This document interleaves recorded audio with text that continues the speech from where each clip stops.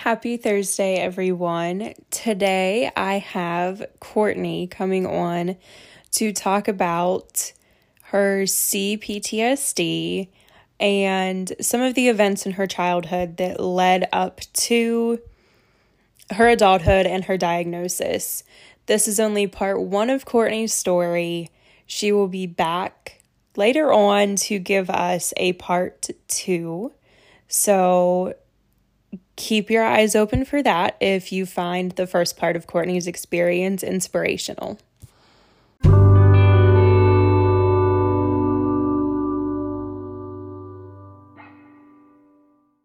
I'm Courtney. I'm 37 years old and I'm a mom of two. I work full time as an accountant. I've been married to my husband, Zach, for 13 years. We're about 21 now. We were high school sweethearts. And honestly, one of the only reasons that I think that I've ended up where I am today, my biggest support system. Anyways, I tell you guys all that just to give you an idea of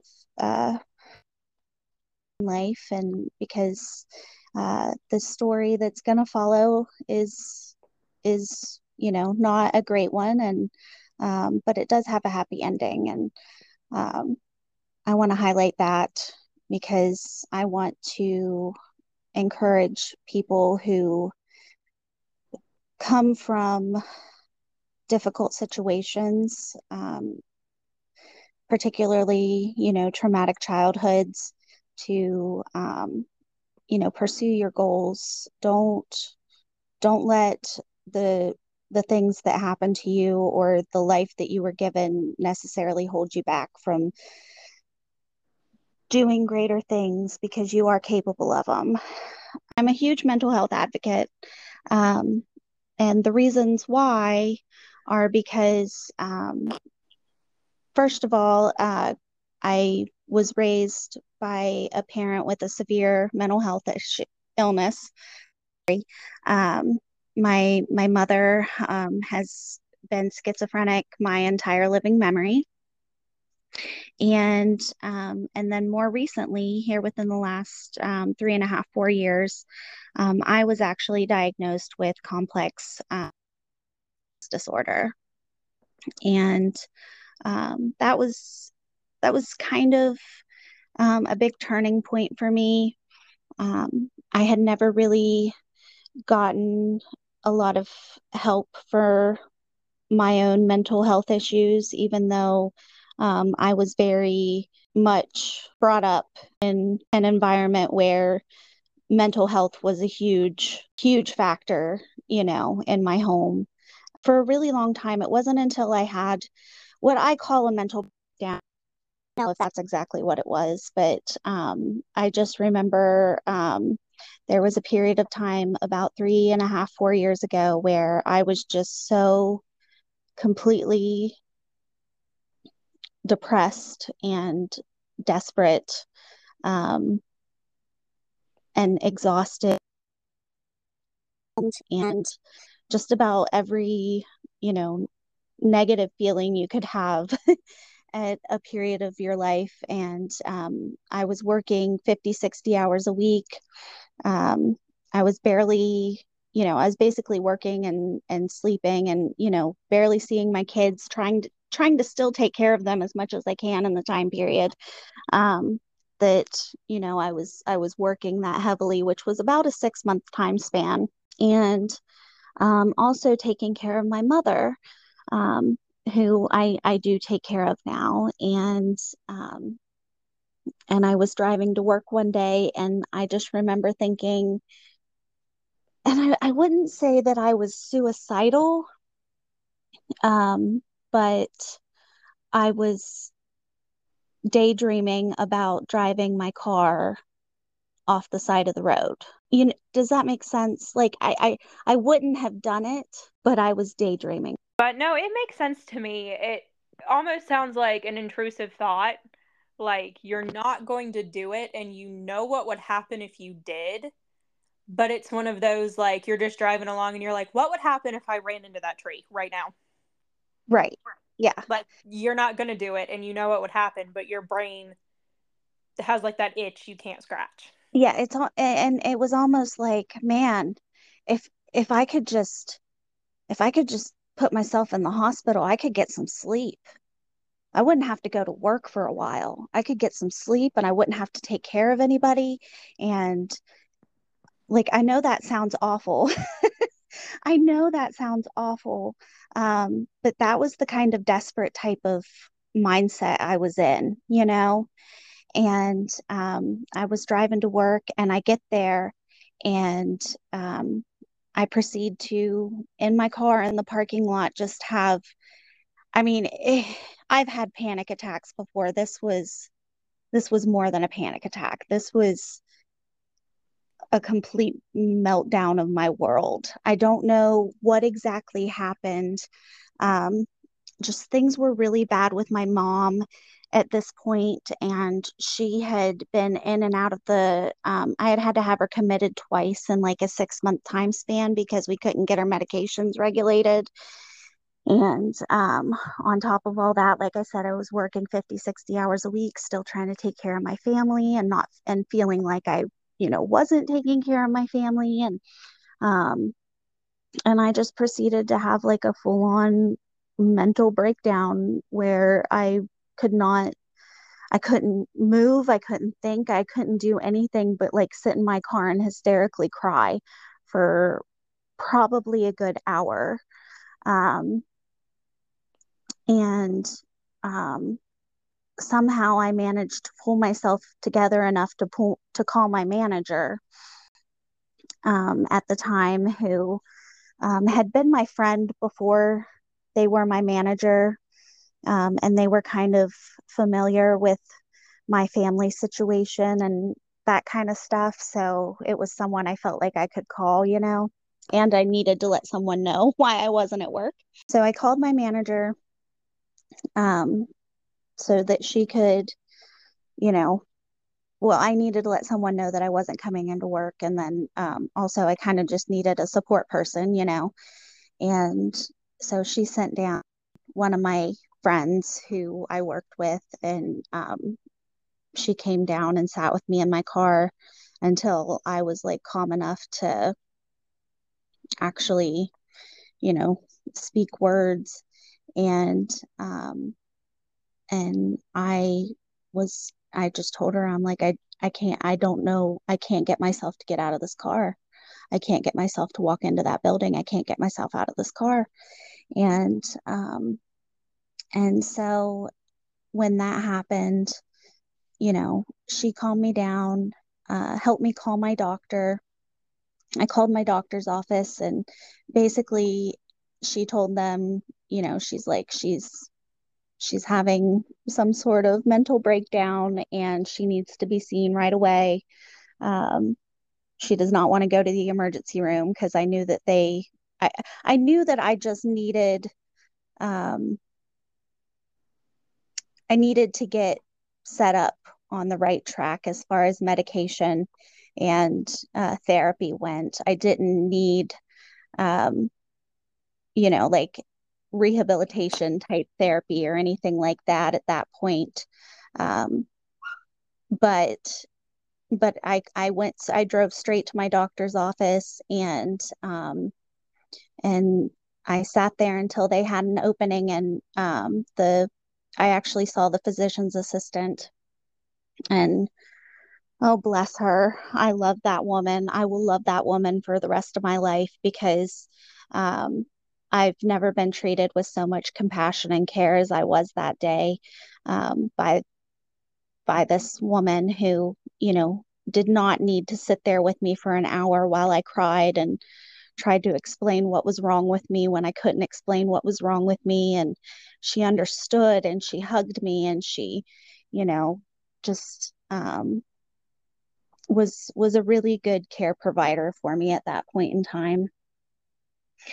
But anyways, I don't know, just that experience And then shortly after that, I started therapy and seeing an actual psychologist. And, you know, I got put on medication. I started seeing a psychologist and I got put on medication. I started therapy, doing EMDR treatment. And that was really when my, you know, my, that was when I decided that I needed to advocate um, more for mental health and um, just kind of tell my story. And I don't know, I feel like I have a unique perspective and I really want to help people um, not feel so alone, you know, and know that things do get better. So shortly after that, that was when I was diagnosed with the CPTSD, the complex post-traumatic stress disorder. And it was kind of a shock, but it kind of wasn't. Um, I don't know. It was the beginning of the second chapter of my life. I see my life in really two parts, I guess.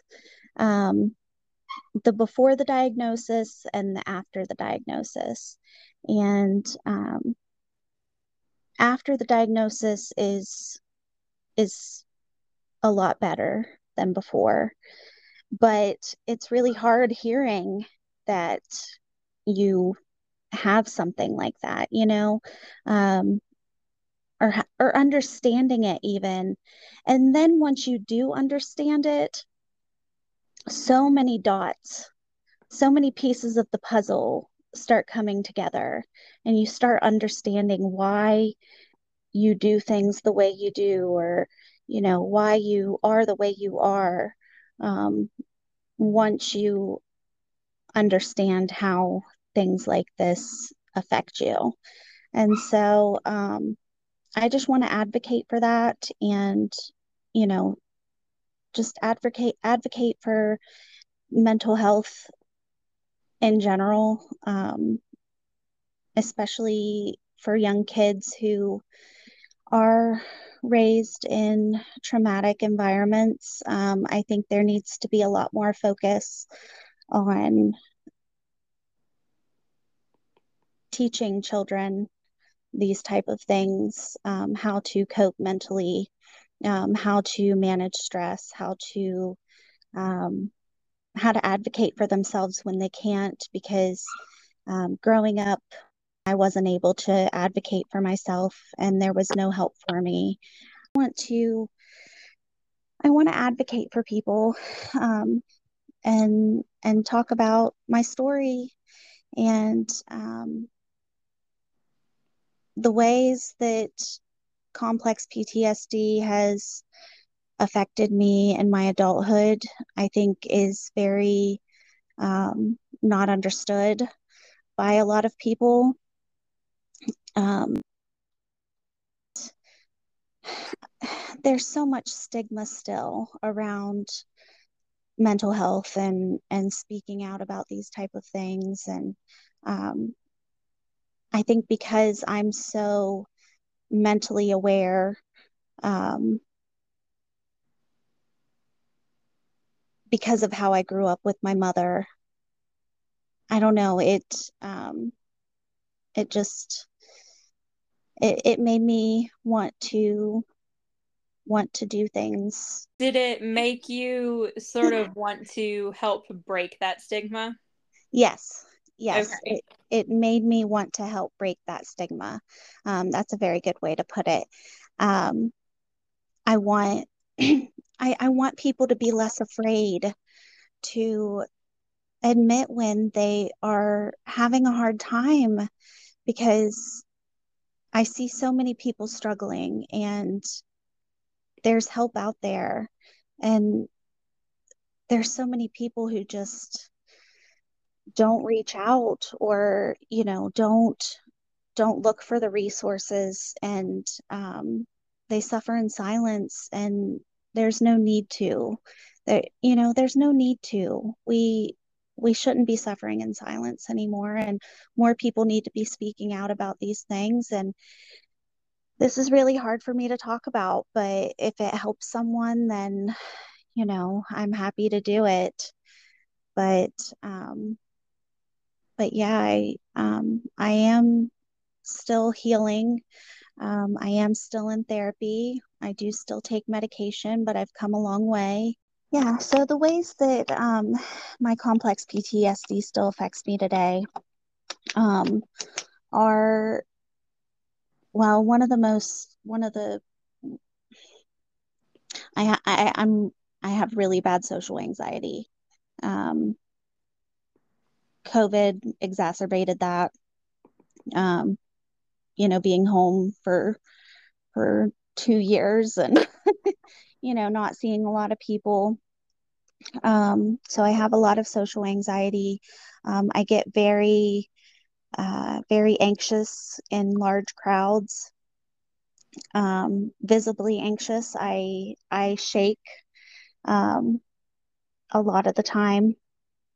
Um, Even if I'm not nervous or anything, my nervous system has just been so ravaged by trauma that uh, I I shake. And I'm pretty much, I mean, I do have my anxiety managed for the most part, but it's kind of just something I live with in a way too. Um, it's not completely gone.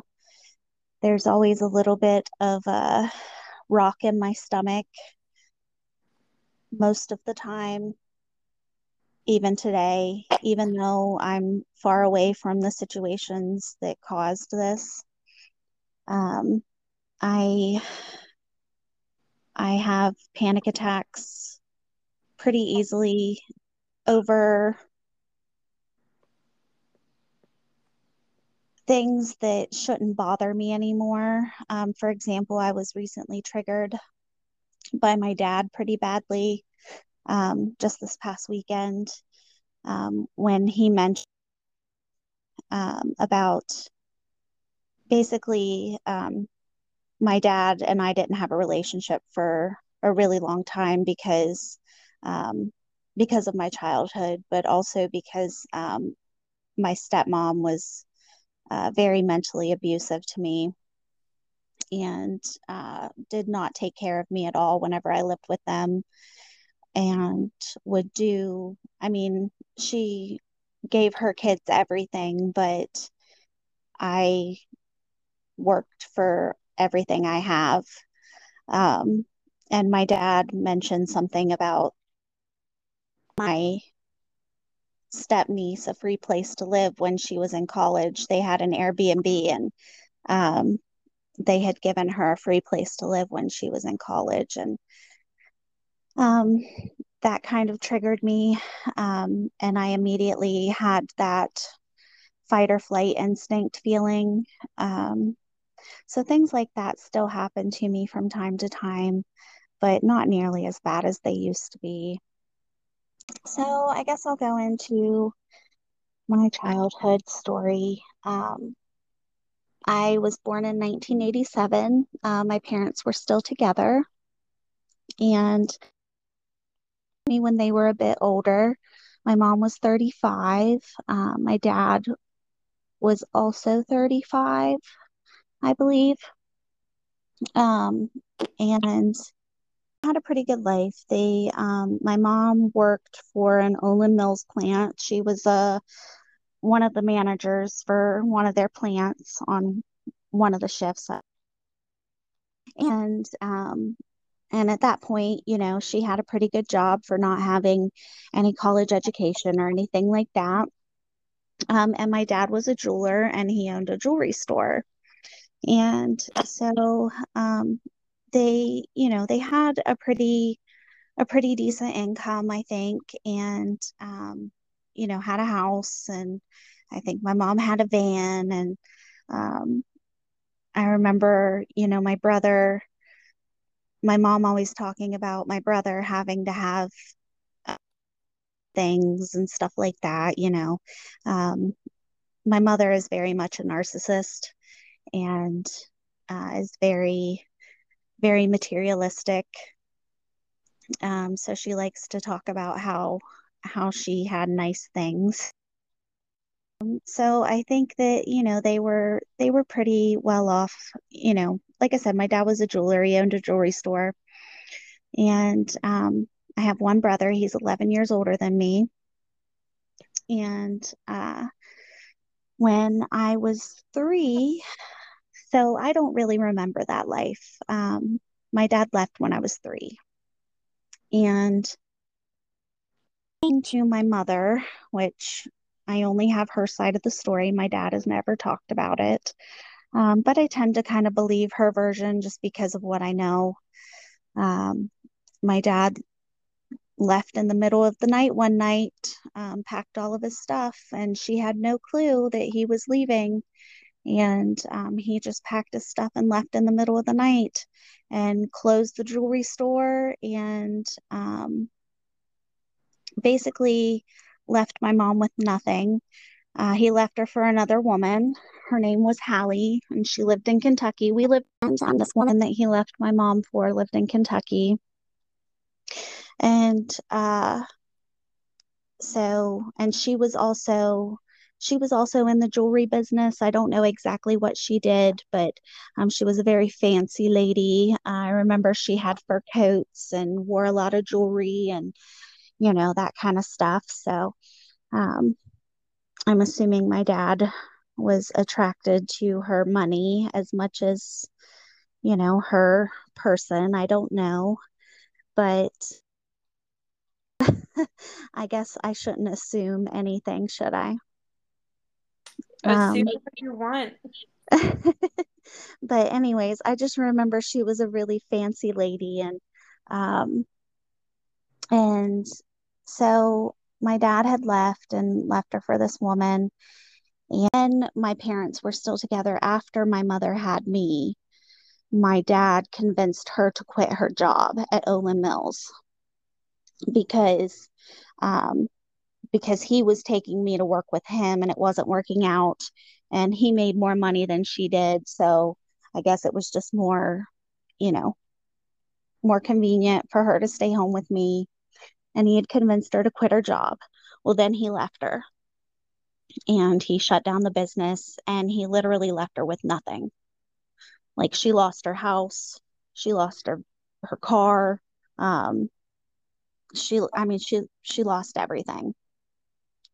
And and that was, I'm sure, very, very mentally hard on her, you know. And on top of that, she had a new baby that she has several times told me that she never wanted any more children. And um, she's even told me before that if she'd known my dad was going to leave her 3 years later, she would have had an abortion. So, I don't think I was a wanted baby. Um, and she had lost her mother shortly before that. Um, so I think what happened, I think she lost her mom and she started having some issues. The women in my family tend to have some mental health issues that develop when they're in their 30s. Um, and shortly after my dad left, my mom lost everything. Um, and then she ended up having her first mental breakdown, which she ended up in the hospital. And that's when she was diagnosed with schizophrenia. Um, so pretty much my entire living memory, she's been that way. What I think kind of happened and what I've pieced together from, what people have told me and stuff was my mom was pretty normal prior to losing her mother. And then my dad, things before, like he would catch my mom sitting up in bed talking to her mom, like after she died and stuff. And so I don't know if that was just grief or if that was like the onset of the schizophrenia. Um, but instead of my dad getting her the help she needed, well, and then she had me. at 35, and it was not necessarily a wanted pregnancy. And um, and this was before people talked about postpartum depression, you know? So I'm assuming my mother possibly had postpartum depression, and pregnancy can also trigger schizophrenia. Um, so, she was in her 30s, and she had a severe traumatic event happen, and well, several actually, her mom, and then she had a baby, which isn't shouldn't be considered. I mean, I guess it is a trauma to your body, no, it's the biggest blessing in my eyes, but at the same time it's a trauma to your body. And especially if you have postpartum depression, um, that can be a traumatic event. And then, my dad left, and then she lost everything. And so she turned to alcohol instead of um, getting help. And my dad left instead of getting her help, and things just spiraled from there. I guess when I was back and forth between my parents a lot when I was a kid, and when my dad first left, he left me with my mom, and my brother was with us for a little while. Uh, but I think my mom's drinking and partying and all that stuff became a problem for him, understandably so. And he ended up moving in with my grandma, who was quite a bit older at this point in time. Because, remember, my parents had me when they were in their mid 30s.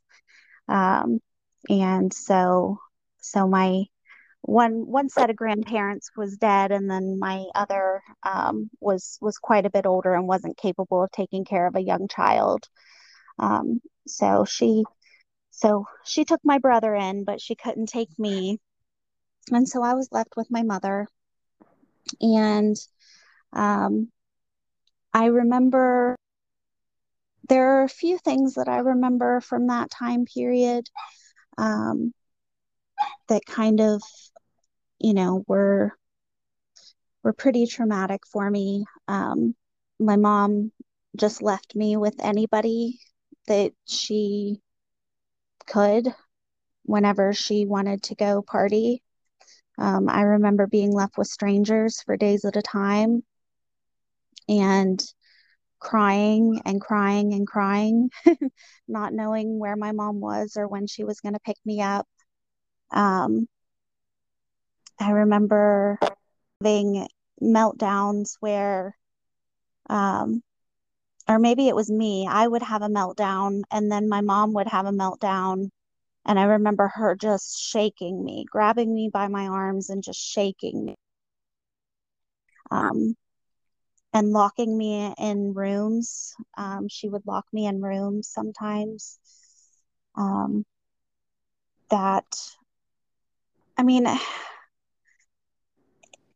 looking back on that now, like, I'm like, oh my gosh, that was so terrible.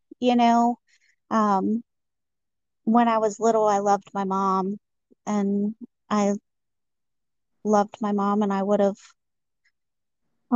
done anything for her, and that kind of stuff. But I didn't recognize that necessarily what was happening to me was neglect and abuse. Um, how can you when you're that young? I mean, nobody to help me. And so I just I don't remember at what point my dad finally came and got me. I'd been living with my mom at that point, and she was leaving me with people. Um, my dad came and got me, and he took me to live with him and his new wife, Hallie, the woman he left my mom for. Um, he had remarried her, and my brother was living with him at this point. And then she had three children, two boys and one girl. And and I remember that time period was pretty great. Um, I lived with them for, I think I moved in with them when I was 4. So I lived with my mom for about a year. So from like 3 to 4, I lived with my mom. And then my dad came and got me when I was 4. And I remember Chad's son of my stepmom. He always bought me big tubs of that double bubble gum, bubble gum. How do you say that? And I mean, they treated me really well. They treated me really well when I was there. Um, I don't I don't remember anything really traumatic happening during that time period until my dad decided he didn't want to be married to Hallie anymore. And and when he left her, she decided to kidnap me and ran off with me. I don't know exactly where she ran off with me to. Her parents lived in Canada, um, and I'm pretty sure that that's where she took me. But uh, I I don't remember much from that time period, except for I remember like put off me, and then I remember being at like the police station or something, waiting for my parents. So I remember that. And that was pretty traumatic for me. Um, I don't I don't really recall what kind of punitive action was taken. um, and I can't bring it up to my dad or anybody because they don't like to talk about those types of things. So I don't know if I'll ever get the full story, but I was kidnapped once, so that was fun. Um,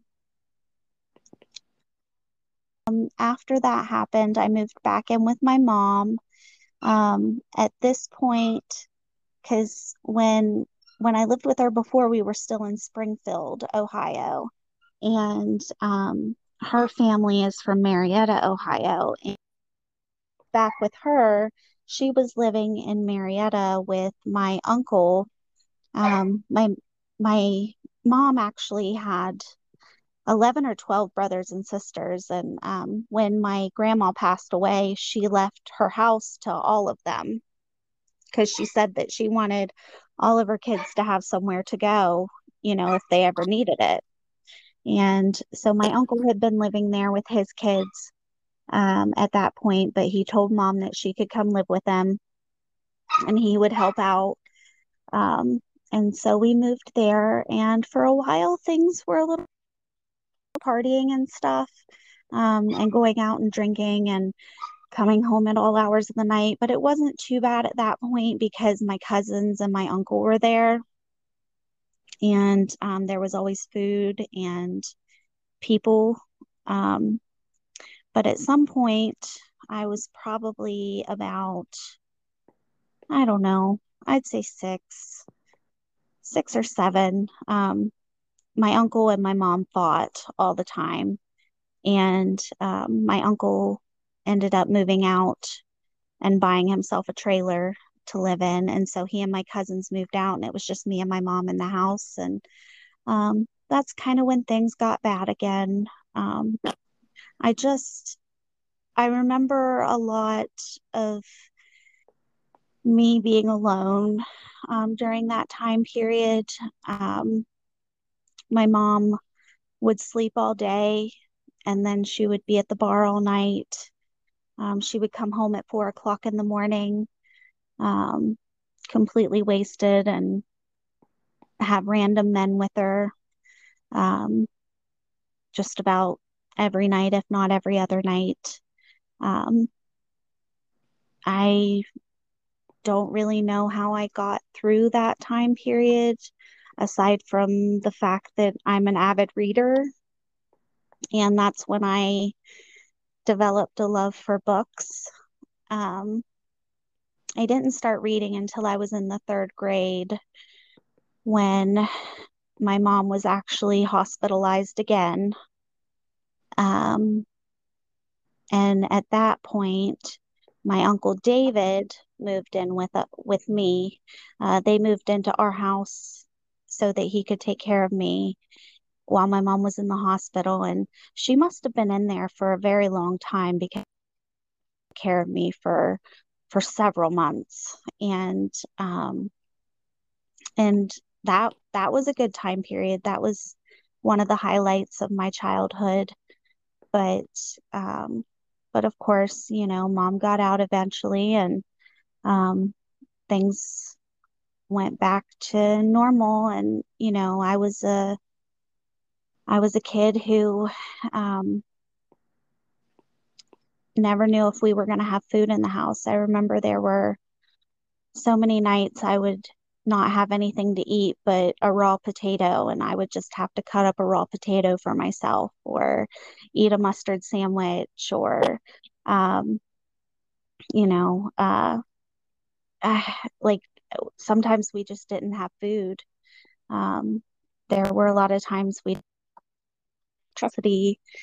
There was um, just just a lot of really difficult living situations for a child to grow up in, and I basically had to raise myself. And um but when my uncle David was taking care of me, that's when I learned to read, and he taught me how to read, and I developed a love for books. And thankfully my elementary school happened to be next to a library. And so after school, when my mom was always late picking me up because she was never on time, um, I would just go over to the library and sit and wait on her and read a book, or, check out my library books and start walking home because more than likely she probably wasn't going to show anyways. Um, yeah, so um, that was a good chunk of my early childhood. Um, I think there was probably about two or three times that my mom was actually committed, and I lived with various aunts or uncles. But the one time with my uncle David was the longest, and probably the best because he took really good care of me. And we had a very, very strong bond. Um, Sadly, he passed away probably about 25 years ago now. Um, but he was really good to me and took really good care of me for a period of time when my mom was in the hospital, and taught me how to read. And I just developed a love for books, and my love for books gave me an escape. It gave me something to something to look forward to, and it kind of taught me morals and manners and friendship and what family's supposed to be like, and all of the things that my family wasn't. you know um I could escape in a book and live another life, and that really helped get me through, um when I was 8, 9, 10, up till, I still read. But that's when my love for learning really started. And somehow I had brains in my head, and I was a really good student, and my teachers took really good care of me when I was at school. Um, but but I remember my home life just being very, very traumatic and difficult. Um, I remember there was this one time my mom came bounding down the stairs with a Bible, and she threw it at the bottom of the stairs. And when I picture it now, I picture like Gandalf from Lord of the Rings, you shall not pass. Um, She said something along those lines of like, demons, you shall not pass, because she would have hallucinations that there were demons in our house, and um, just, I can't, I can't even, I, some of the things just sound so ridiculous that it's hard to even talk about, you know? Um, but, um, but yeah, things like that would happen all the time. And, um, she just didn't get along with people. Everybody was out to get her. She thought everybody was stealing from her. So anytime like any of my aunts or uncles would try to help out, mom would accuse them of stealing from her. Um, so nobody came around, and nobody tried to help really, other than when things were absolutely dire. Yeah. So, my first follow-up question for you is why did you put your own mental health care off for so long? Because I didn't think that I was the problem, because I didn't think that, well, honestly, I was able to mask my trauma for a really, really long time. Um, how? But I I had goals. I was always very, very goal oriented. And as long as I had a goal to focus on, I could get through what was ever happening. And for so long, when I was younger, it was I have to get out of this situation. I have to get out of this situation. I have to get good grades so I can go to college, so I can get a good have to live like this. Um, then it was, I got out of that situation, and then it was like, okay, I have to go to college and I have to get a good job. And then I focused on that for so long. And then, of course, I had kids, and that kind of diverted my attention for a while. Um, and I don't know, it was like I had compartmentalized everything for such a long time. And then once I graduated college and I got a good job. I landed the job of my dreams out of college.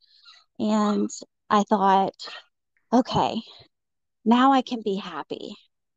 Now now things are going to be okay. I can relax.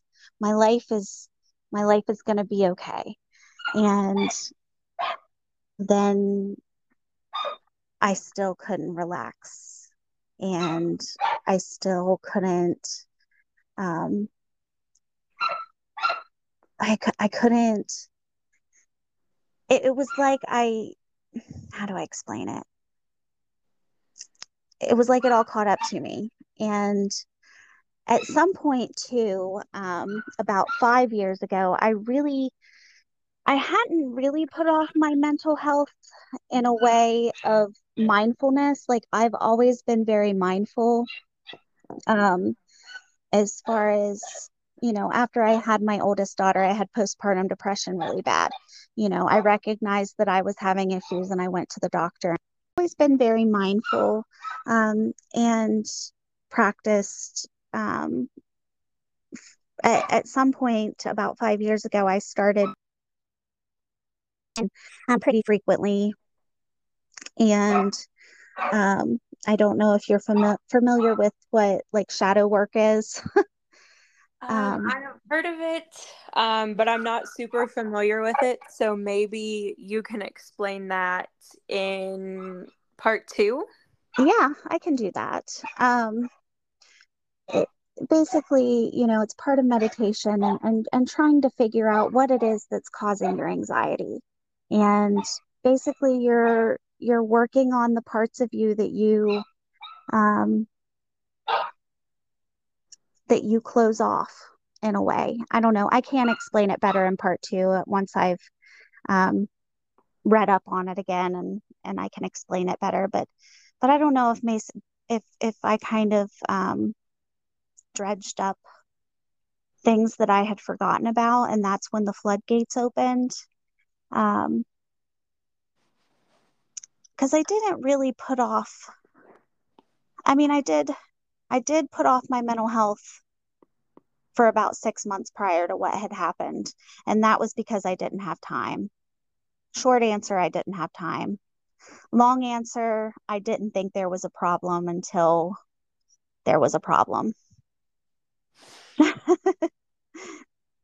Does that make sense? That makes perfect sense. Okay.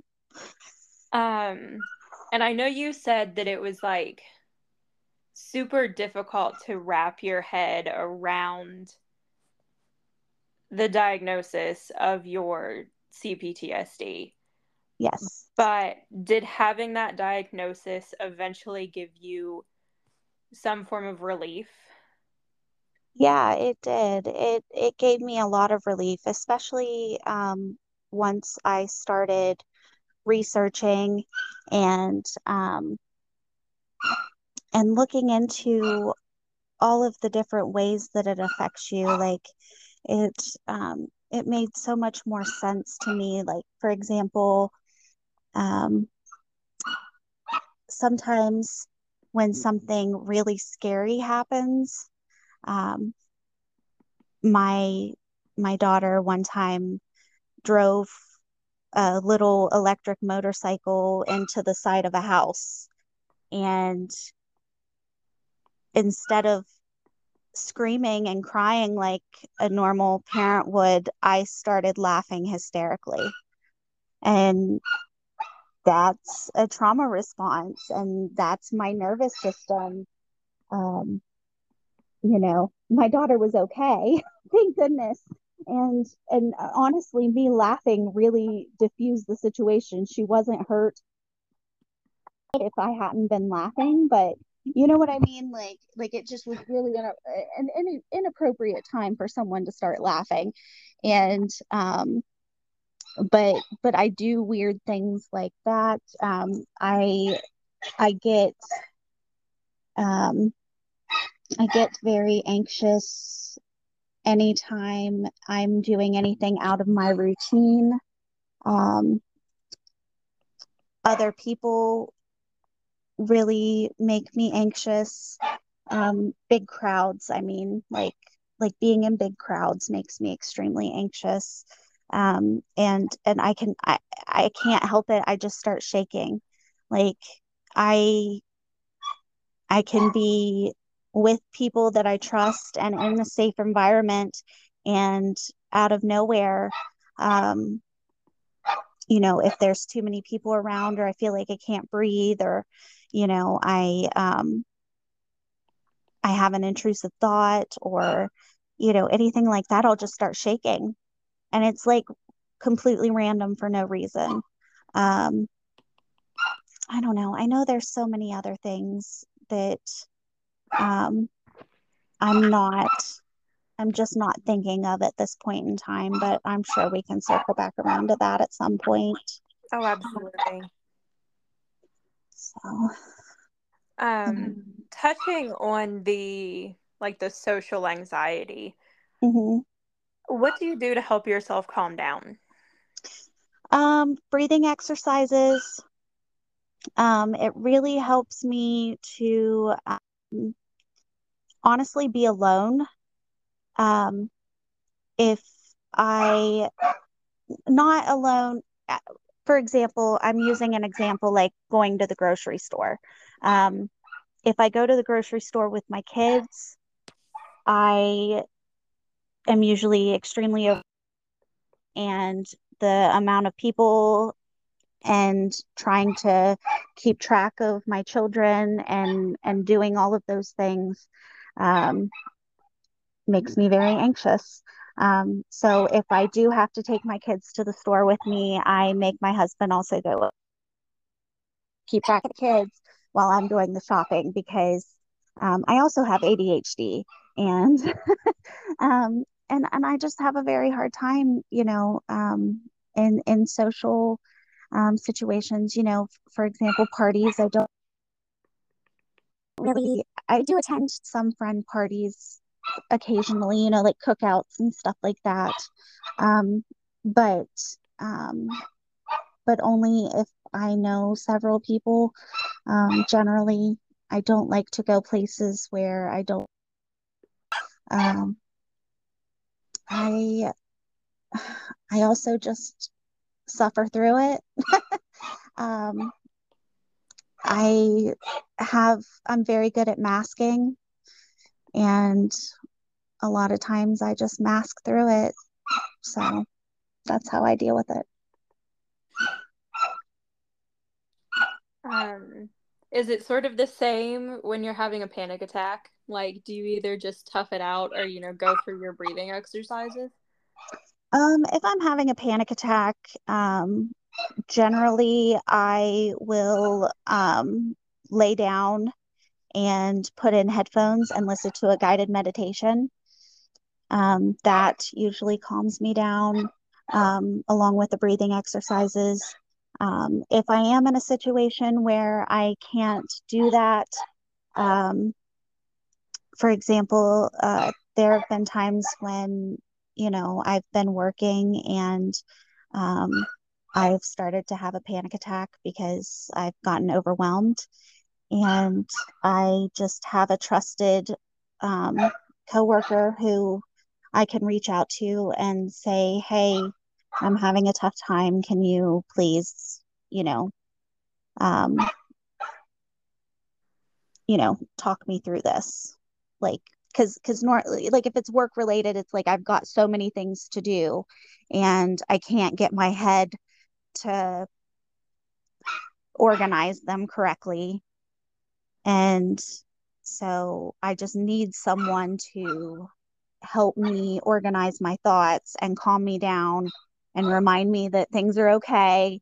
And you know what I mean? Like I'm very fortunate in the fact that I have great coworkers and a great supervisor and that I have a trusted person that when that happens, I can call them and they talk me through it and talk me down and remind me that it's not life or death. And that at the end of the day, as long as the work gets done, it's other situations where I, if my husband's around, normally he can um, help calm me down by talking me through things. And he's very type A personality where I'm very type B. So we kind of balance each other out there. And he's my he's my person, so anytime he's around, I feel more comfortable and he's able to ease my anxiety in situations too. So, just having a strong support system and making sure that for me, it's being honest about the things that I go through um, and asking for help and support when you need it, you know? Yeah, absolutely. Yeah. Um, how long did your mom rely on alcohol as a coping mechanism? Oh gosh, she still does. Okay, yeah, I wondered if it had just been. No, no, she still does. It's not as bad as it used to be. Um, she doesn't drink around me or my children. That is one of my many boundaries that I have with her. Um, but she doesn't drink hard liquor. She just drinks beer, um, which is still not great, but um, but she doesn't get like belligerent anymore. She used to drink hard liquor and get belligerent and would like yeah, just wait till I get to my teen years. Um, um but yeah, she still drinks. did your mom's drinking like make you fearful to start drinking Oh, with like absolutely. Absolutely. Um I I will have a glass of wine every once in a while. but I very, very rarely will ever have a drink, just because of, and my dad's an alcoholic too. I haven't really gotten into that yet, but my dad is also an alcoholic. Um, so I got it from both ends of the spectrum, and I will never, never put my children through that. Never. Um, do you think your mom knew what she was doing, in terms of like the abuse and the neglect when you were younger? Or do you think the drinking and the schizophrenia were clouding her judgment to the point where she didn't know it was wrong? I think that my mother has always been under a cloud of delusion. Um, I think because anytime I bring up anything that happened, according to her, it never happened. Um, things, she took such good care of me when I was a kid. Um, if you were to ask her, I had a great childhood. I do not think she was aware. I don't think she was capable. And that's the difference between my parents. And one of the reasons why I have the relationship that I do with my mother, but I don't have much of a relationship with my father.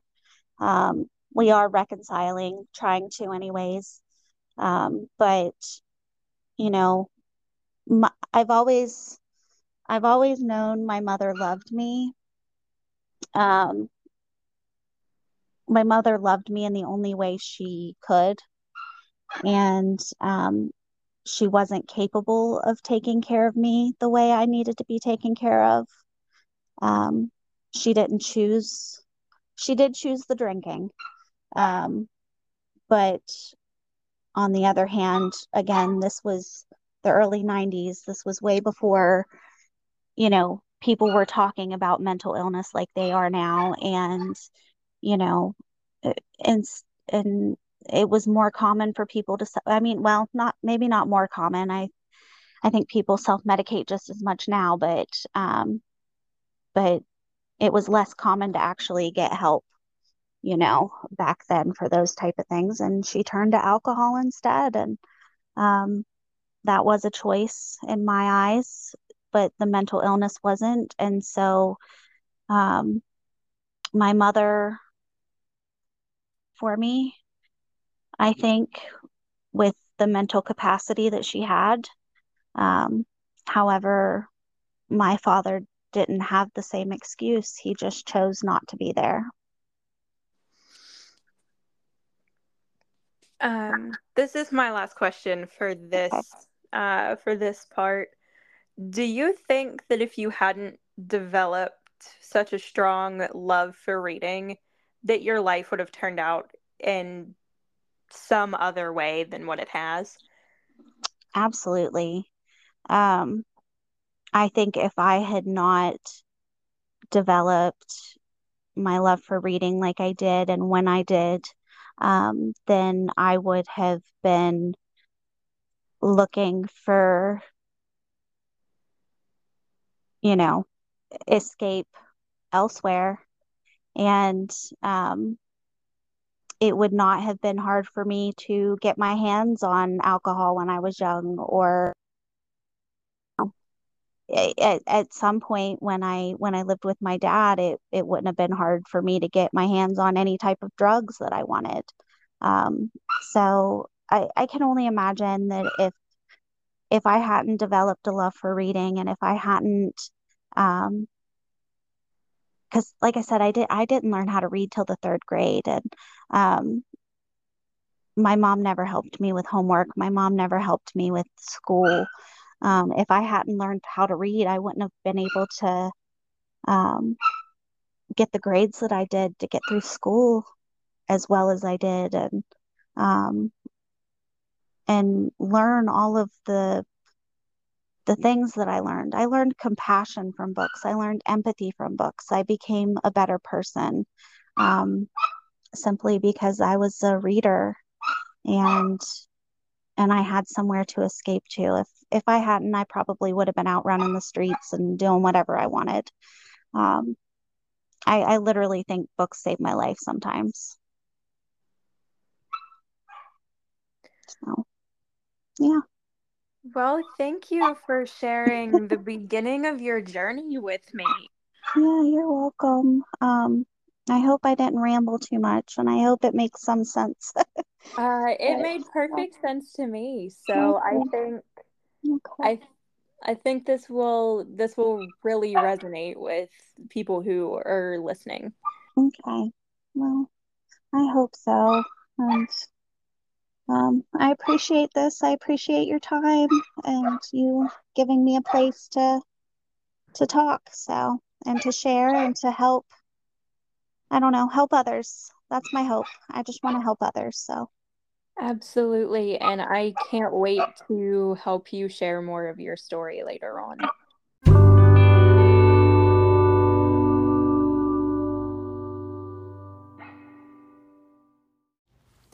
Thank you for joining us for the first part of Courtney's story. We hope that something within her story resonates with you and that you are able to use it to either help yourself or someone you know, and realizing that you're not alone, that someone else feels similar things to what you feel and has been through similar things to what you have been through. Again, this was only part one of her story, so stick around, and part two will be out whenever she is ready to record again. Thank you.